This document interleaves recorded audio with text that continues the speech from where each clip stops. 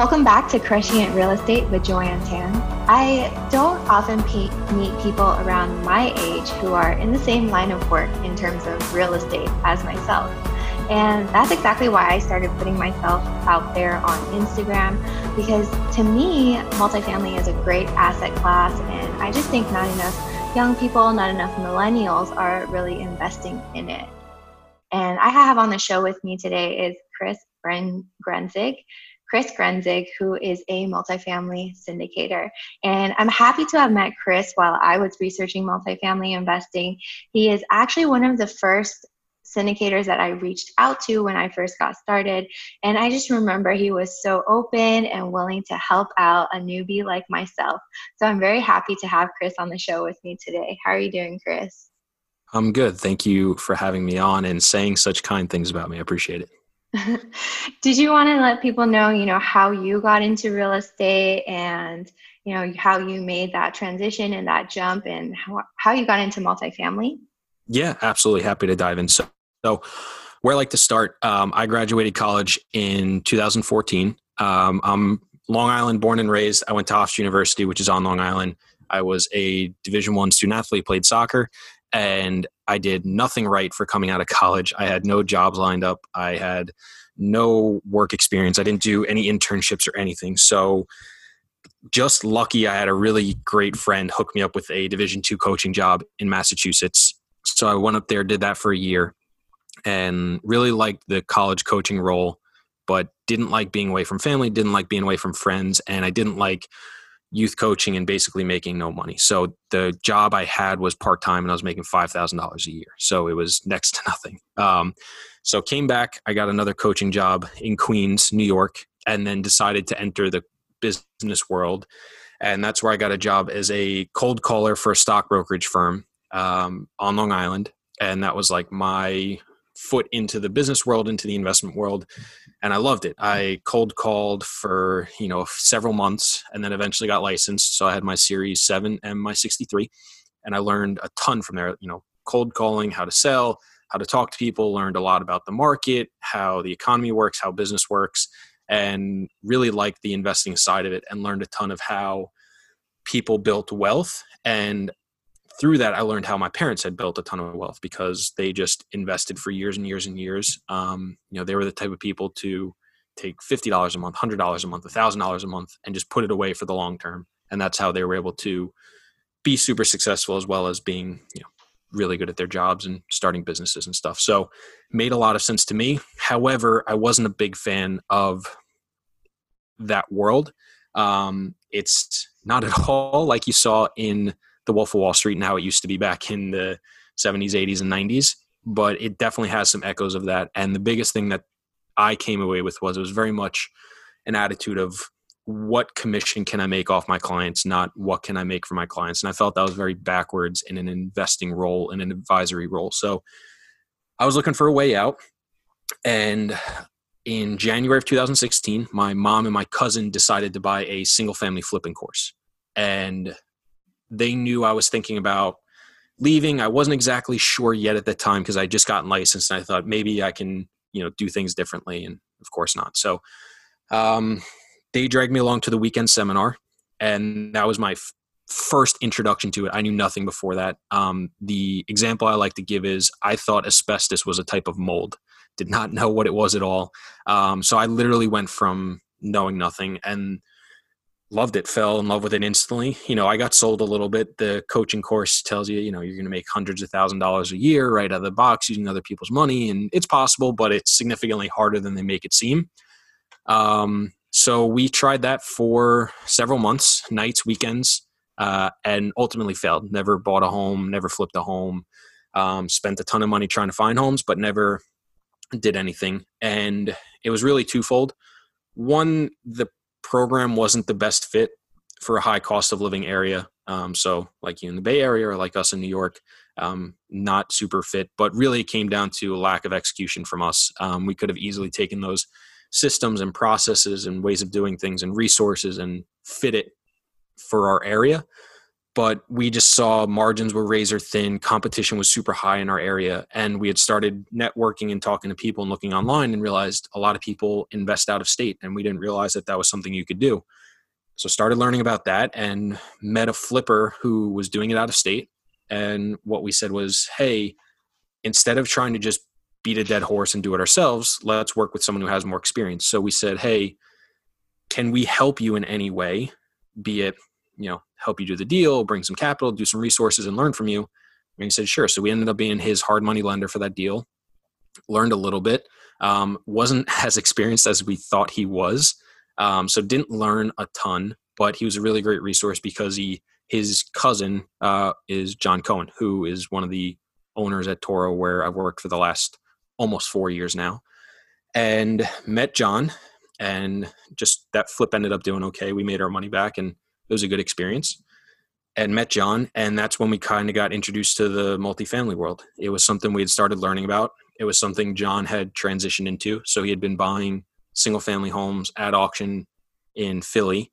That was something we tested out, didn't like it immediately, and decided to try the multifamily space. And we said the same thing to John. We said, hey, we don't really want to do educational course again.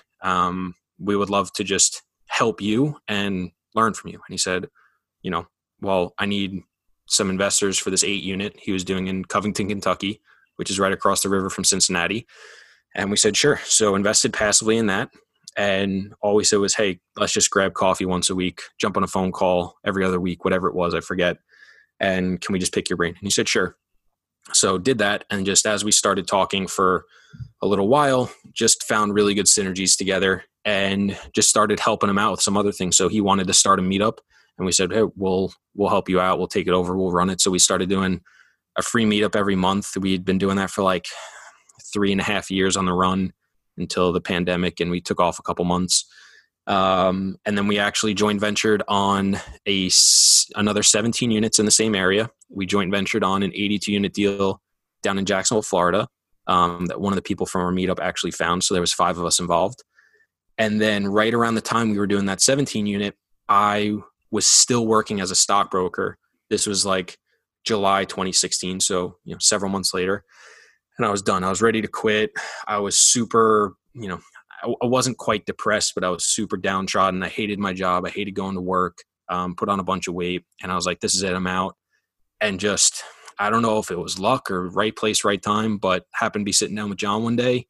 Him and his partner, Don, had just formed a company fairly recently called Toro. In like late 2015, they were working on bigger projects, so 100+ unit projects.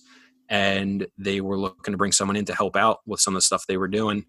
Asked if I had any interest. I said, sure. Quit my job basically the next day. Moved over there full time. They kind of put me on a trial basis for either 3 or 6 months. And I guess it worked well because I've been there for almost 4 years. We've bought around 4,000 units, just under $300 million worth. And yeah, it's been a really interesting ride since. Wow, thank you so much for sharing that whole journey with us. And I think you touched upon some really interesting things, right? Like one, you never gave up, but also even when things didn't work out per se the way you thought they worked out some other way later on that if you had maybe not persisted, wouldn't have gotten the same end result as you have gotten now. Yeah. The other thing too is like, real estate is really a team sport, right? So you reached out to people, you asked to pick their brain. And I think a lot of people are scared to do that, but they don't realize it's really hard to do real estate, especially like syndicating or buying these large properties on your own and without a team. But it sounds like you found the right people and was there at the right time, because you mentioned like you weren't sure if it was luck or something, but they say that luck favors the prepared, right? 100%. And you had been working with John and the team already for a while, even before that opportunity came up. So I would just say to people who are trying to, get started, just keep persisting, don't give up, and, be prepared for when the opportunity does come about, right? Yeah, 100%. I think one of the things that I really like about kind of the real estate world, for most people, not everybody, there's so many people that are willing to help out other people because they've also received help in one way or another. And you can reach out to so many people and within reason, ask them questions, ask them for connections, help them out, because like you said, it is a community. It is a space that helps each other. And it is, somewhat of a team effort. Even if you're doing deals by yourself, I don't know if I know anybody that owns 100% of every single deal they've ever done. There's so many people that, maybe most of their deals are their own money, but I would bet somewhere along the way, they let someone into a deal, or they borrowed some money, or, they did a joint venture with someone. So many people come together and collaborate, and it's such a unique space because you can come together and work with somebody just on one deal. You can work together for 20 deals, and then you can kind of go off and do your own thing. And there's not a lot of,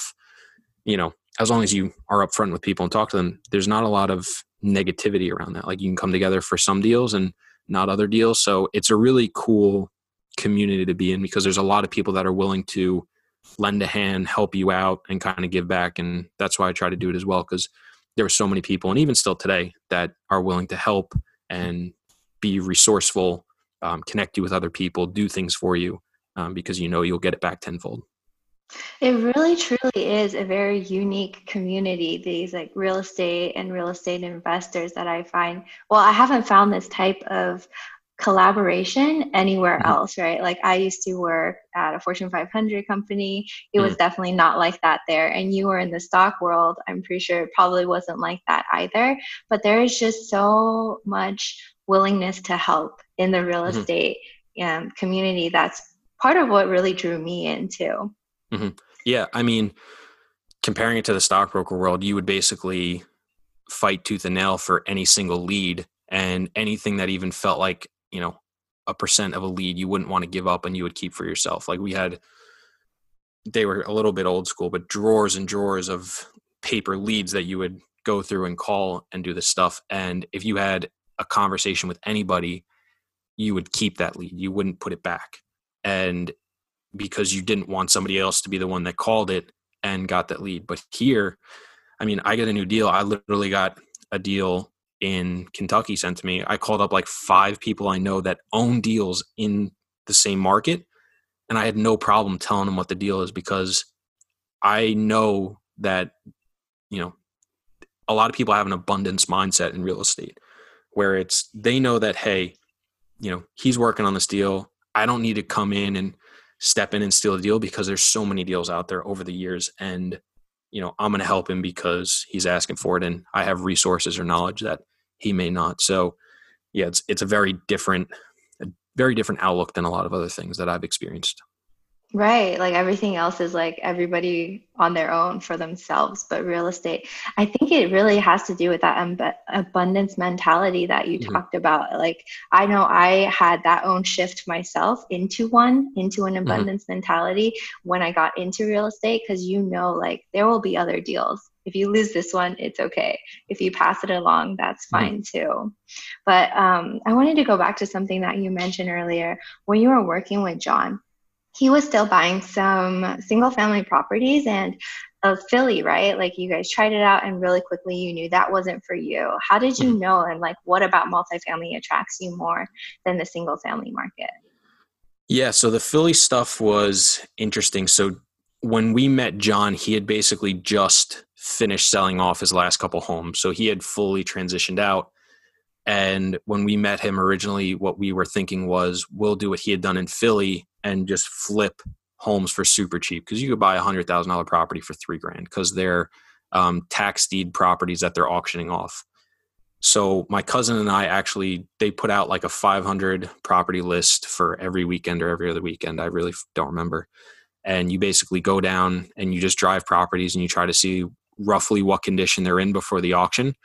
So we went down and we drove 50, 60, 70 properties, and we took out the roughest of the rough zip codes, but these were still incredibly downtrodden areas, very rough areas, and definitely didn't feel very safe. And this is in broad daylight, during the summer when it's nice out. And we were just like, we don't want to do this. Like, we don't want to drive, 3-4 hours, every weekend. We don't want to be responsible for property that's that far away. And I also saw too, my mom at the time said she didn't want to be driving down there all the time. She said, I'll help out more on the finance and capital side. But my cousin was already working a full-time job. He was also working as an agent on the side. And he was also he'd either just had his first kid or was about to have his first kid. And I just knew, I was like, he's not going to have the time to do this every weekend. Like, he's got too many other responsibilities to do. So I was like, it's going to fall on me. And I was just like, I don't want to do that. I was 24 at the time. I was still going out a lot of weekends, almost every weekend or every other weekend. And, a lot of people will choose to sacrifice to make it work. And for me, I just didn't want to do that. And, I think that's one thing that's interesting in the real estate world that I'm not the biggest fan of is I think too often you hear the story of the person that, sacrificed for 10 years and didn't have a life and do that stuff. And, there's a path for everybody where, yes, the more you sacrifice, the quicker you'll get to your goals. But there's nothing wrong with taking a slightly slower approach, a slightly more conservative approach. So at that time, I just didn't want to do that. Like, I didn't want to spend all my weekends driving down to Philly in these properties in these areas, despite what I knew would be very good deals and very good opportunities. It just wasn't what I wanted. So we just took a step back and, looked for other avenues. And that's, John happened to be going into that world. We just happened to be learning about it. And it was just very interesting from that perspective. Yeah, I think a lot of people ask me too, like advice about getting into real estate. And the first thing I tell them is to know your own goals and in terms of like finance, investing, but also lifestyle, right? Like what kind of lifestyle do you want to lead? Because that might have a big determination in the type of real estate that you end up investing in. Yeah. And, now that you have gone into multifamily, do you see that you are able to get the lifestyle that you wanted? You're not having to drive out to these properties in Philly, but you're still able, like, what does that look like for you now as a multifamily investor? Yeah. So for me, the key takeaway is there's still sacrifices that have to be made, right? Anybody that wants to invest or save money, you have to sacrifice something. And usually what that means is living below your means. So for me, it was always just, I'm just going to live cheaper than what I could so I can save money and invest in the properties that we buy out of state. So in Florida, the Carolinas, Alabama, Mississippi, the Midwest, etc. So that was how I was going to choose to sacrifice. And it was when I first started at Toro, I wasn't making a ton of money. So I lived in a single family home with 7 bedrooms and I paid $500 a month for rent. That's what I did. And it was not a nice house. It was a college house. Half of them were college kids, so they were up at all hours of the night. But that's what I chose to do because it was either that or move home. And at the time, I didn't want to move home. I wanted to be off on my own and live with my friends. But I knew I couldn't go live in a $2,000 a month rent because I couldn't afford it. I probably could have physically, but I would have had no money left over. I don't even know if I would have eaten. However, as continued to make more money, as I continued to invest, I was able to eventually move into, slightly nicer places, but I was never living in a, penthouse apartment in Dumbo with waterfront views paying $5,000 a month because you won't be able to invest that way. So yeah, for me, it was, the lifestyle I wanted within reason. Everybody would obviously love to live, this fantastic lifestyle and, spend money like it, didn't matter. But as long as you have a budget in place and you do what you want, it makes sense. So yeah, it was a really good job and a way to open up myself to a world I really liked and enjoyed and wanted to learn more about. And luckily I was with a company that let me grow with the role and kind of continue to expand. And it's a company that's continued to expand. So I get to work on really fun and interesting things. And it's also allowed me to live how I want to live, as well as also, save enough money to invest in properties that I really like and believe in. Wow, that's amazing. It sounds like, it was an amazing opportunity for you to grow and learn with the company. And now you've become like one of the main pillars of the company. And your company, you mentioned some of the target markets that you invest in and that you are located, in New York. So out of state investing, right? For people like us, like you said, I'm in California and you're in New York. Property prices here are very high. And the numbers rarely work. But out of state, it's a different story, right? You can actually Yes. make the numbers work. Mhm. But did you have to prepare yourself to invest out of state? Like some people want to, but I feel like Mhm. they have some barriers. Yeah, it's definitely so it gets tricky.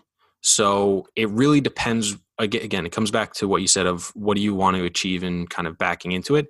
It's the same thing with investing.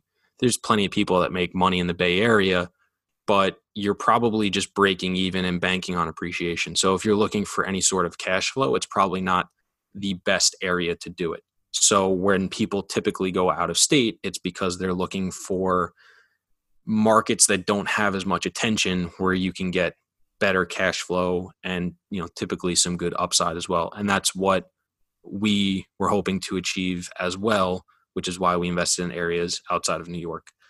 One of the other reasons we also invested outside of New York was the landlord tenant laws were significantly more friendly towards landlords. So that's another reason that is often not mentioned as frequently. I don't know what the landlord laws are like in California, but I'm sure they're not nearly as friendly as some other states like Texas, Florida, Georgia, et cetera. So yeah, I think going out of state, the one thing you have to realize is you have to have a support team in place wherever your property is, because you can't be there all the time. If a pipe bursts at 4 a.m., you got to have somebody that's ready to go out there. So for the bigger properties, 100 units, 80 units plus, a couple $1 million or more, those are significantly easier because there's usually a number of property management companies that work in those areas that will handle that stuff for you. As you get smaller and smaller on unit size, on dollar amounts, and also markets as well, those options become more limited. And also what I've noticed is the quality of those options become more limited. So there are options, there are resources. With the rise of technology, there's more and more ways to kind of automate some of that stuff. But yeah, you have to understand who those people are or what those technologies are going to be and have them in place, hopefully before you buy a property. But at some point you have to get them going, to be able to have that property taken care of. Because what a lot of people don't realize is when you get into the commercial real estate world, commercial real estate is basically real estate for commerce. So it's for income. And that's where people get confused with apartments, because it's quasi residential, but it's really commercial real estate, because an apartment complex is for commerce versus a single family home, which is more for residents. You are buying a mini business, so you have to treat it as a business. This is not just a piece of property you're buying and hopefully it goes up in value. This is something you have to treat as a business you're buying. You have to inspect it like a business, make sure everything you're buying is what you think it is, verify that it is, and then you have to have the systems and processes in place to operate that business once you purchase it. So I think too many people think of it as, oh, it's just like a single family home, but bigger. It's like, no, these are businesses, and, there's people that support them and people that work on them to, make them operate as they do. Right, I guess that's right. I didn't think about that, but people might not realize like we go in with a business plan, right? Hmm. What are we purchasing this at? Where do we think we're going to bring the value to? And at Hmm. what point are we going to sell off this business? Hmm. And it's very different from most residential or single family home buyers Yeah. in terms of the No, so mindset. many, it's very interesting talking to someone who buys rentals for single family versus someone who buys commercial, because like I have family that owns single family, and when you talk to them and they'll talk about numbers, they'll talk about what their rent is, what their mortgage is, and what they put down, and that's it. But they never talk about what it costs to do landscaping. They never talk about the cost for repairs. They never talk about the cost for insurance. They never talk about the cost for when the property is vacant. It's just not the same thought process that a lot of people have. And that's fine, because it may work and that's what people may want. But when you are operating a business, those are things you need to know. If you've ever watched an episode of Shark Tank, they grill them on the numbers, and you better know them like the back of your hand, or else you're not going to get invested in. It's the same thing here. It's, if we raise money for deals, it's not our own money, but if it's your own money or not, you better know those numbers and you better understand them, because even if you know the numbers, things can go wrong. So if you don't know the numbers, it's just going to continue to extrapolate that potential problem. On the topic of numbers, I know you send out a lot of like case studies. Is there any particular deal that you would like to share with the audience? Maybe they haven't heard of multifamily or they want to get in, but what do those numbers look like? What does a typical investment look like in terms of multifamily? Sure. So a lot of our past deals aren't necessarily what I would call typical. And the reason being is because cap rates have come down a lot over the last 2 to 5 years. I mean, for years until the pandemic. So a lot of the deals we bought did much better than we expected because what we thought they would sell for versus what they did sell for. They sold for more. So a lot of our deals did much better than what typically happens. But I'm happy to, and you tell me which is better. I can either talk about a deal we've bought, operated, and sold, or I can talk about what deals typically look like. You tell me which is better. I'm just thinking what would be most helpful for a listener, right? Maybe, are you talking typical like now or in the past? So like how we would look at a new deal, basically, like what we would be looking for. Okay, yeah, you could go through that. I think that would be good. So like you said, we have certain target markets. So we look for areas that have, growing certain trends. We want to see growing population. We want to see job growth. We want to see pre-COVID trending down unemployment or low unemployment. Now it's been thrown out of whack a little bit. We want to see rent growth that's high. We want to see a healthy ratio of supply and demand. So we want to see more people that are coming to the area, the number of new housing units being built. And we would like to see, that stacked pretty high. So 6-to-1 ratio or higher, maybe even more. So we want to see things like that. We want pro-business areas. We look for different markets like that. One thing that we also personally like to look for, and you don't necessarily need this, but it's just something we like. We want to see a MSA, which is a metropolitan statistical area. So for anybody that doesn't know what this is, it's basically the city and the surrounding suburbs. It's just a little bit, bigger. We want to see 1 million plus population. And the reason for that is we think there's more resources in those areas. So where I was talking about property managers earlier, there's way more property managers available in a Jacksonville, Florida than there is a Gainesville, Florida. Maybe.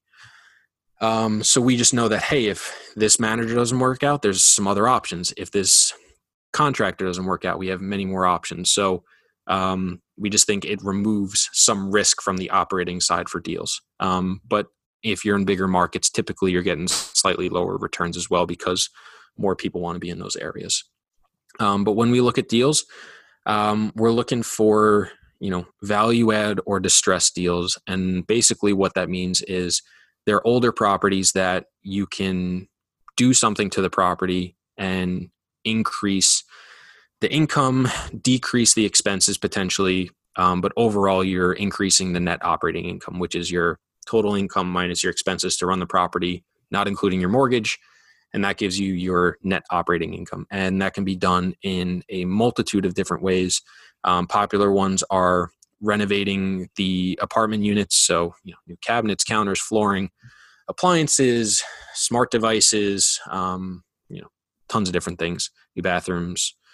But you can also do things like rebrand a property, paint the property. You can do new siding, new roofs, new parking lots, new amenities, add a fitness center, add a clubhouse, add a business center. Now, if people are working from home, maybe at a WeWork area, so many different things. And you're just trying to improve the overall appeal of the property. And through that process, increase the NOI, which then increases the value of the property. When we buy properties, typically we hold them anywhere for 3 to 7 years, and then eventually we sell. However, you could have different exit plans. You may want to refinance and hold for much longer and hold for cash flow. You may just want to hold for, longer term in general. But typically we like to get in, implement our business plan and get out so people know when to expect their money back, good, bad, or indifferent. Hopefully it does well. But sometimes we also buy properties that have much bigger problems. So we've bought 2 properties that were actually 100% vacant. We've bought properties that were 50-60% occupied and had units that were to the studs. So we also buy more distressed deals as well. So when I talk about typical deals, I typically talk about the value add deal, which is, occupied and going well and has cash flow. But we have ability to force upside, like I said, through some of the improvements. And then we have the distressed deals, which, things are going wrong. Either they require extra capital, things are broken and the current owner doesn't want to fix them. Maybe they just don't have the operational experience. Maybe there's some larger problems at hand, structural, environmental issues that can be fixed. Those require a little bit more due diligence, experience, knowledge to kind of cure those problems, fix them, overcome them, and then eventually, lease it up. So, those deals are a little bit more hands-on, require a little bit more capital. Oftentimes will require more of a construction type view towards it. But those also have a little bit more risk and also a little bit more reward. So we kind of go up and down that spectrum a little bit. A fully empty building or even up to like 60% vacant is a lot. Not that many people will take on that kind of risk. Has your acquisition variables that you looked at changed since this whole pandemic came upon us? So definitely, there's a greater emphasis on collections because before the pandemic, delinquency rates, which is people not paying, and collections is if I have 100 units and I have 95 units occupied, how many of those people am I actually collecting on? Delinquency is the same thing, but just the opposite. So how many people are not paying? Delinquency, you would see 0.5%, 1%, maybe 2 or 3, depending upon the area, the market. Typically you weren't seeing too much higher than that. Now with unemployment going through the roof, with the economy, basically coming to a standstill, it's starting to open up. Today's, June 22nd. So things are starting to open up a little bit. People are getting jobs back. A lot of our tenants are going back to work. There was a really big focus on collections. So that'll be a focus for us going forward. But yeah, we're definitely looking at things a little bit differently. One of the big drivers for value that a lot of people don't realize is not just what is your NOI and your cap rate, because 90+% of properties are utilizing some form of debt on their properties. Whatever the debt market is going to drive some of what we can offer. Because if there was no debt tomorrow, let's just say the debt world vanished in an instant, the values on properties would be cut on everybody's properties instantly, because debt is set at a fixed return and anything over that increases the return on equity. If all of a sudden now, I don't have that ability to increase my returns, one, I've got to come up with significantly more money, which makes it tougher to buy. And 2, all of my returns just went down across the board.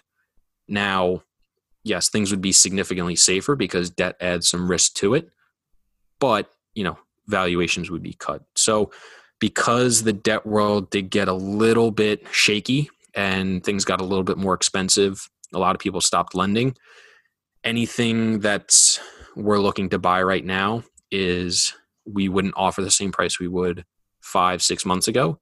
But realistically, what's happened is, anybody that was thinking about selling is just holding off until, we get some more clarity, because, collections have been pretty good for the most part. The government's done a pretty good job of supporting tenants and people and their ability to pay to a certain degree. It hasn't been perfect. I don't even know if I would say it was great, but they've done a good enough job that collections have been fairly healthy on average.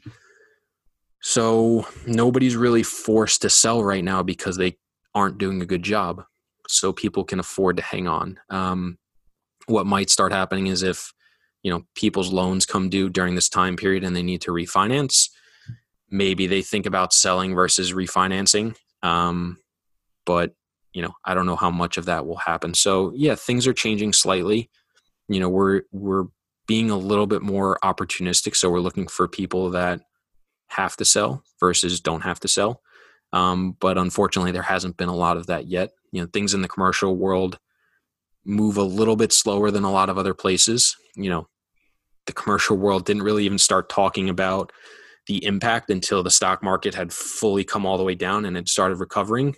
I had multiple people who were laughing at the stock market and were saying real estate will never be impacted, and then quickly went quiet as people started worrying about collecting rent. But be that as it may, most people have done okay. So yeah, things are definitely changing. We're being a little bit more cautious. We're not in a rush to buy anything. It's not like we have money sitting on the sidelines we have to place. But overall, the fundamentals are still basically there. People are, still moving to the areas that we buy in. So where there's demand and, not enough supply, things will continue to increase. When there's not enough housing units to meet demand, there'll still be people living there. In the multifamily world, people still need a place to live. So residential is always a really secure place to be in, versus areas like hotels and retail and office, which have been hurt to either, a little bit or a lot of bit, depending upon which one you talk about. So, nothing's changed overall. We're still trying to figure out where we're going to come out of this, and nobody knows. A big part is what happens with the virus and or a vaccine, what happens with unemployment, and what governments will allow people to do in terms of returning back to work, and also what will continue to happen with stimulus money and unemployment money. If those things, if the money runs out and unemployment is around 11, 12%, deals are going to start hurting because their collections are going to fall pretty quickly. And then there'll be some opportunities and some people are going to lose some money. But if things continue to slowly open back up, unemployment continues to drop, and they continue to, prop up the economy for months or even, a year, depending upon how long it takes, people probably won't get hurt too bad. Maybe some people won't have sold at the top of the market, but they'll still do well. And if, the virus goes away or there's a vaccine tomorrow, I think things will, turn around pretty quickly. So we're cautious. We're trying not to move too quick. We're trying to get a good understanding of what's going on. But if the right deal came across our desk, we would take it down.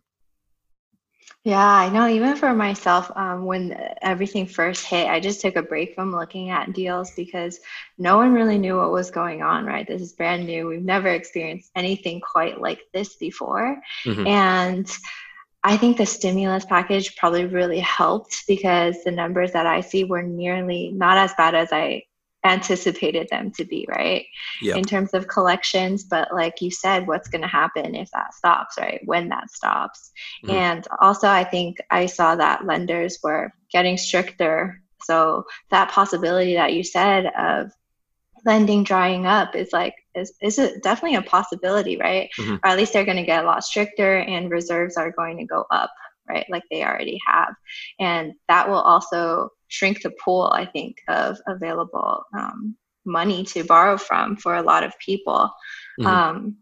Which may mean less competition for like people like you later on. But what I'm seeing is sellers aren't really there matching with how things are, right? They are not lowering their prices. They're not ready to let go of their properties yet. And they probably don't have to yet, right? They're not forced to sell yet. So it's kind of hard to tell how things are going to end up in the next 6 months, a year or two. Mm-hmm. But I'm wondering for you and for Toro, what are your goals for this year? Yeah, so I'll answer that quickly. Just want to say, I think what is really important, and one thing that took me a while to really understand, commercial real estate, things move so much slower. It takes longer to affect change. Things don't move nearly as quick. You look at things on a quarterly or yearly basis. So, it feels like we've been in this pandemic forever. It's only been 3 months, give or take. It really, in the grand scheme of things, it hasn't been that long. If there was a deal that was distressed because of the pandemic, it was the final nail in the coffin. There was things beforehand that they weren't doing well. So it's not like overnight there was a flood of, great buying opportunities because, the market got crushed. That just didn't happen. So, 3 months has not been that long. Deals haven't been hit as hard as we thought.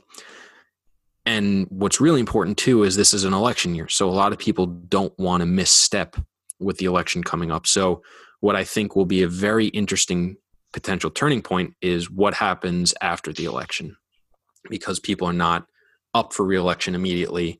They don't have to worry about that. I'm very curious to see how decision-making changes a month or two prior to the election and a month or two after. And if there's a change of office between, I don't want to get political, but if there's a change in office, oftentimes there's a change of policy, a change in direction, stuff like that too. So it'll be interesting to see what happens in, Q4 in, October, November, December, and starting next year. But one thing that I think, a decision we made very quickly that I think was actually very good was we kind of said, hey, deal flow is going to stop. Nobody knows what's going on.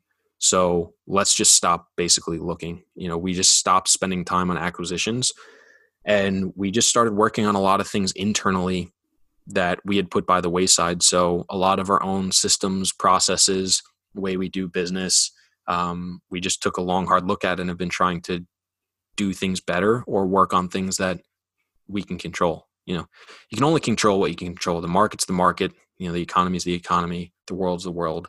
The virus is the virus. I can't control that. So all I can do is, do whatever I can do. And what we can do is work on things within our business that will make us quicker, faster, more efficient, better communicators, better operators, things like that. So, we worked on our back office, our website, some social media stuff, our investor relations. A lot of our time also was spent on asset management, making sure collections were going good.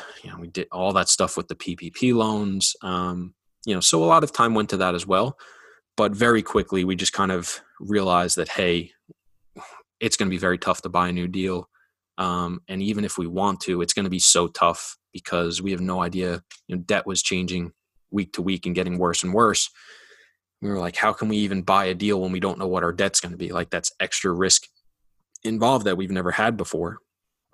So we just kind of put it on hold for a little bit, looked loosely, kept having conversations, but deal flow dried up for everyone overnight, basically, and just started working on some other things that we could. So I think that looking back was a smart decision, but it seemed obvious to us at the time.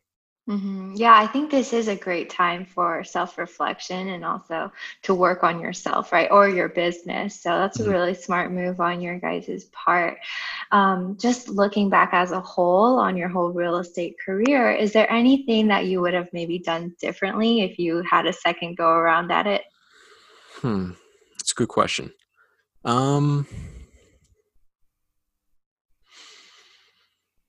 I think one thing I probably would have pushed myself to do earlier on was be more outspoken and help more people earlier. We do a good deal of social media content creation. We have our own podcast now too. And I held off for a long time doing that stuff because I was like, who am I? Why is anybody going to listen to me? What can I even offer? And I always thought, oh, well, I have to be, so experienced, so knowledgeable, so far above everybody else to talk to other people. And then I realized there's such a big audience of people that know nothing or very little. And yeah, if I'm on a scale of 100, I may be at, level 20 or level 50. I have no idea where I am. But there's someone that's on level 0 or, level 10, however you want to look at it. And yeah, maybe I can't get them to level 50, or I can't speak about something on that level because I haven't done it yet.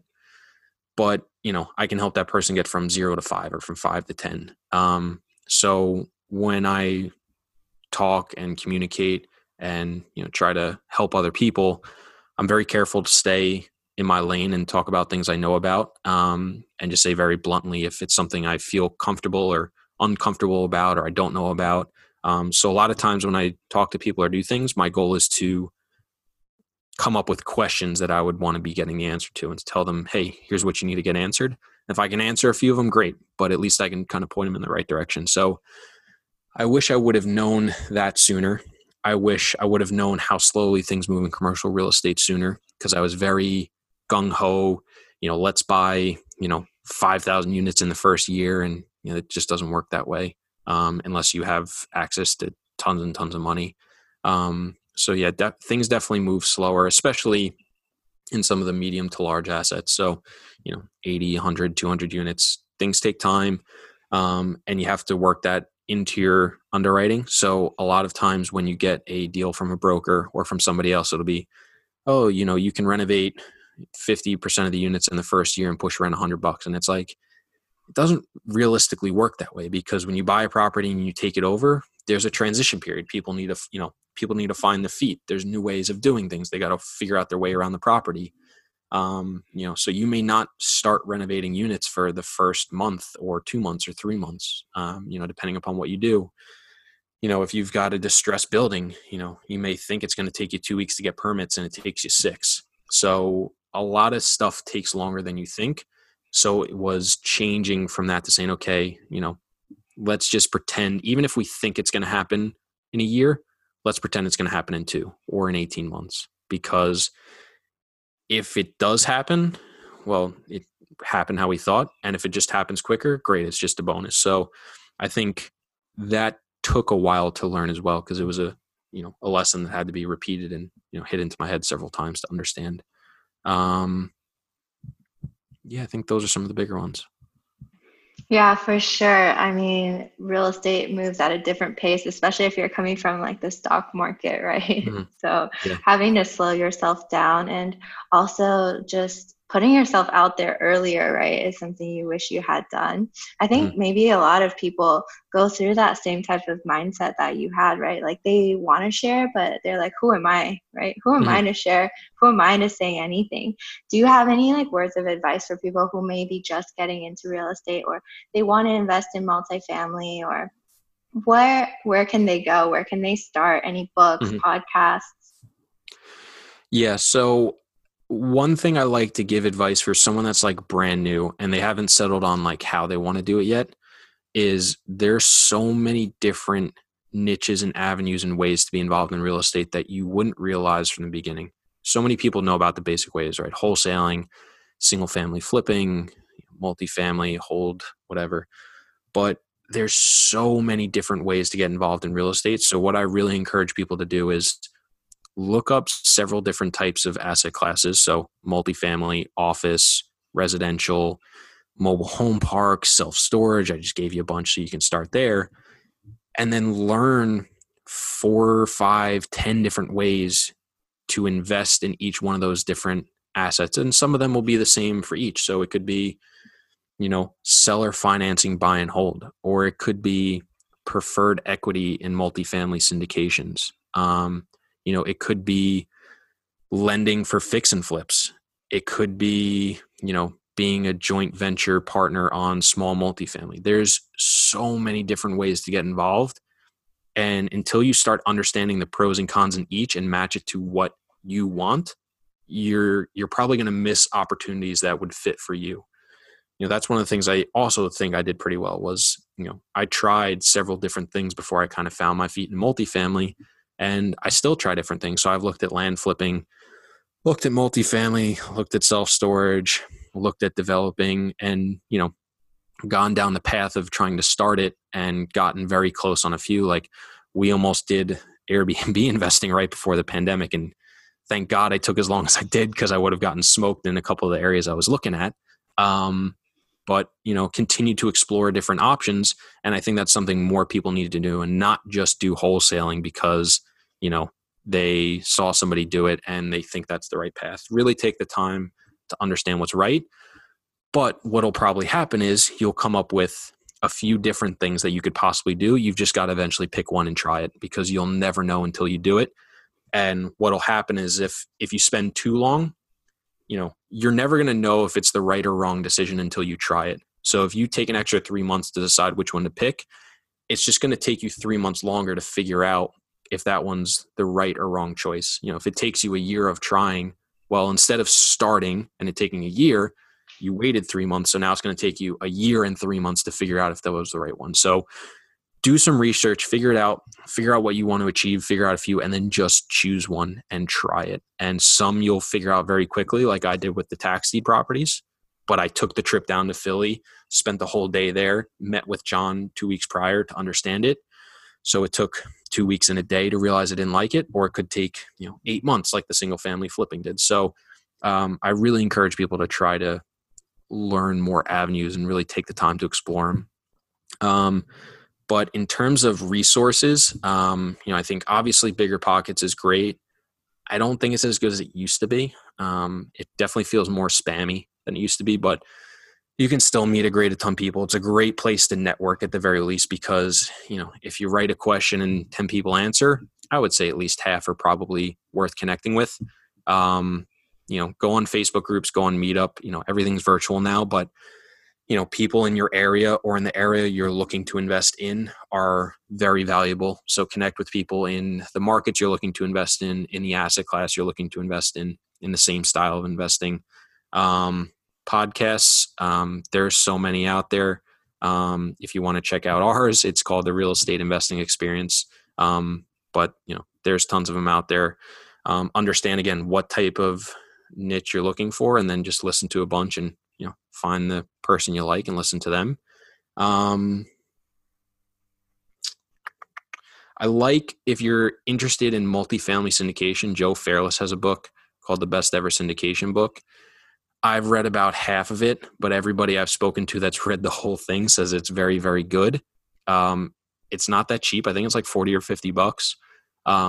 But I've heard it's well worth it. Everything I've read in there was very thoughtful and well laid out. So if you're like, hey, I want a quasi playbook textbook for syndication, I think that's a good option to think about. Trying to think what else. I'm not the biggest reader, so I don't have a ton of books. But yeah, those are a couple places to get started, I guess. Well, you guys have a great podcast and also some great advice for beginners, because I think it's good to do the research up front, because like you said, there are so many different niches, and a lot of people end up just picking one and then they get shiny object syndrome later on when they hear about like, oh, mobile home parks, self-storage, that's a thing, and they get distracted, right? But if you did that research up front, found the ones that you like plus fit the lifestyle that you want, and then try them out, it's less likely that you'll get distracted later on, because I think it does take persistence too. Like once you've picked something, stick with it, because it takes a little bit of time before the results start to show. Oh, for sure. It definitely takes time. I think it's interesting that you brought up shiny object syndrome. I think once you pick something and you go for it, other things are going to come up that are going to sound better.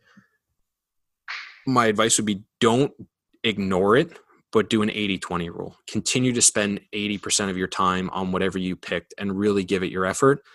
But there's nothing wrong with spending 20% of your time exploring other things. I've done that with several different things. I've looked at things as I've looked at like investing in laundromats. I've looked at investing in like Amazon stores. I've looked at drop shipping. So don't not look at things, because exploring those options has helped me in other areas, because it helps me understand different things and take different ideas to other areas. So don't not explore things, but make sure your focus is on whatever you pick. Really give it, like you said, the time and dedication and persistence, because, one thing that I know for sure is if we had been dead set on flipping, if we were like, we just want to be flippers, 7-8 months was not enough time to truly fail.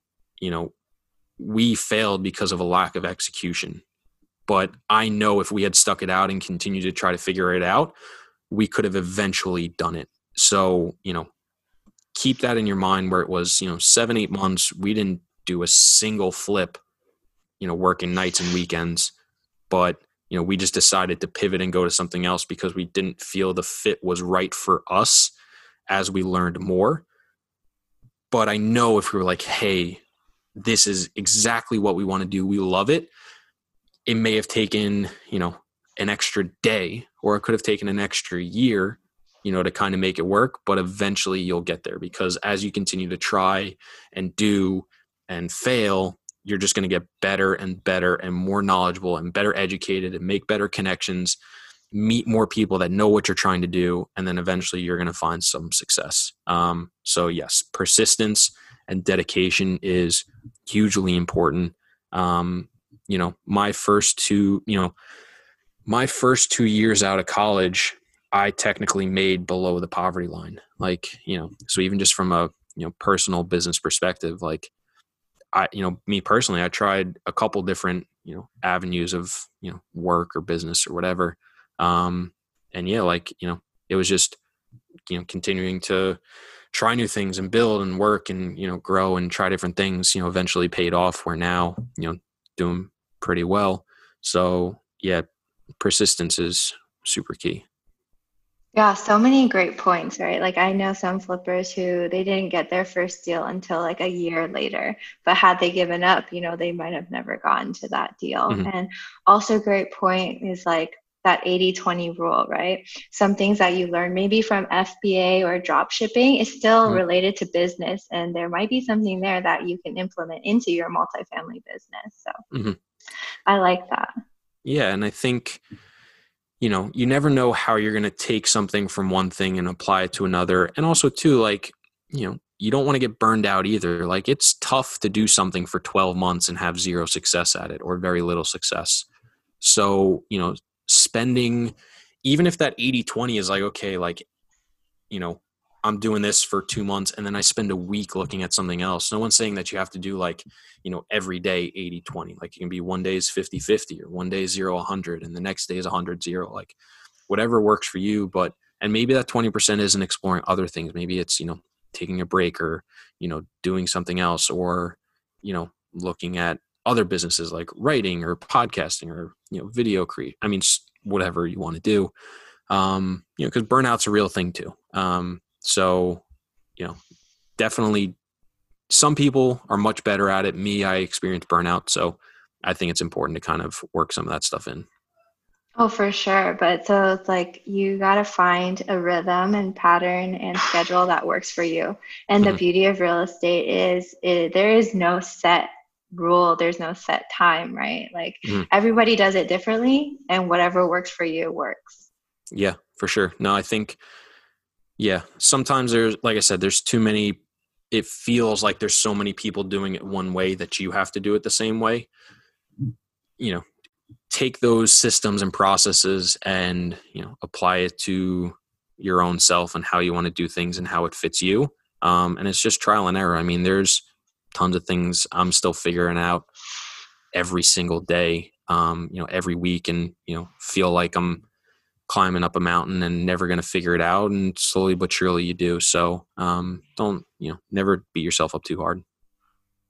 Yeah. And if you ever feel, down about it, I'm sure you can reach out because the real estate community is there for you.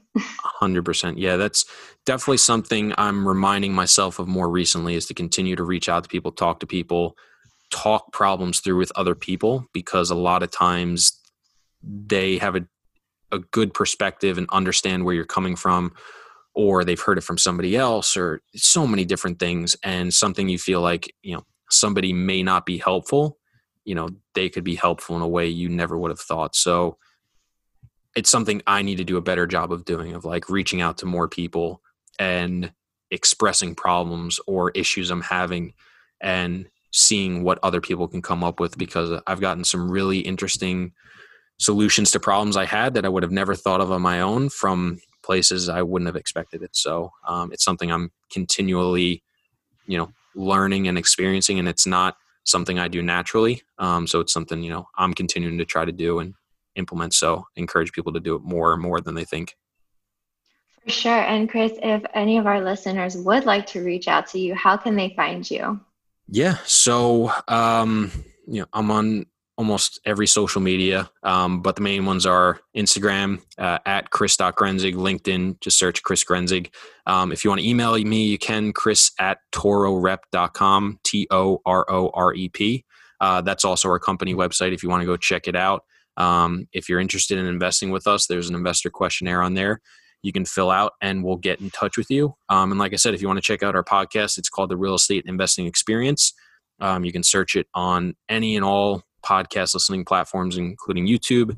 You can check out our website, which is the REIEXP.com. Yeah, that's basically it.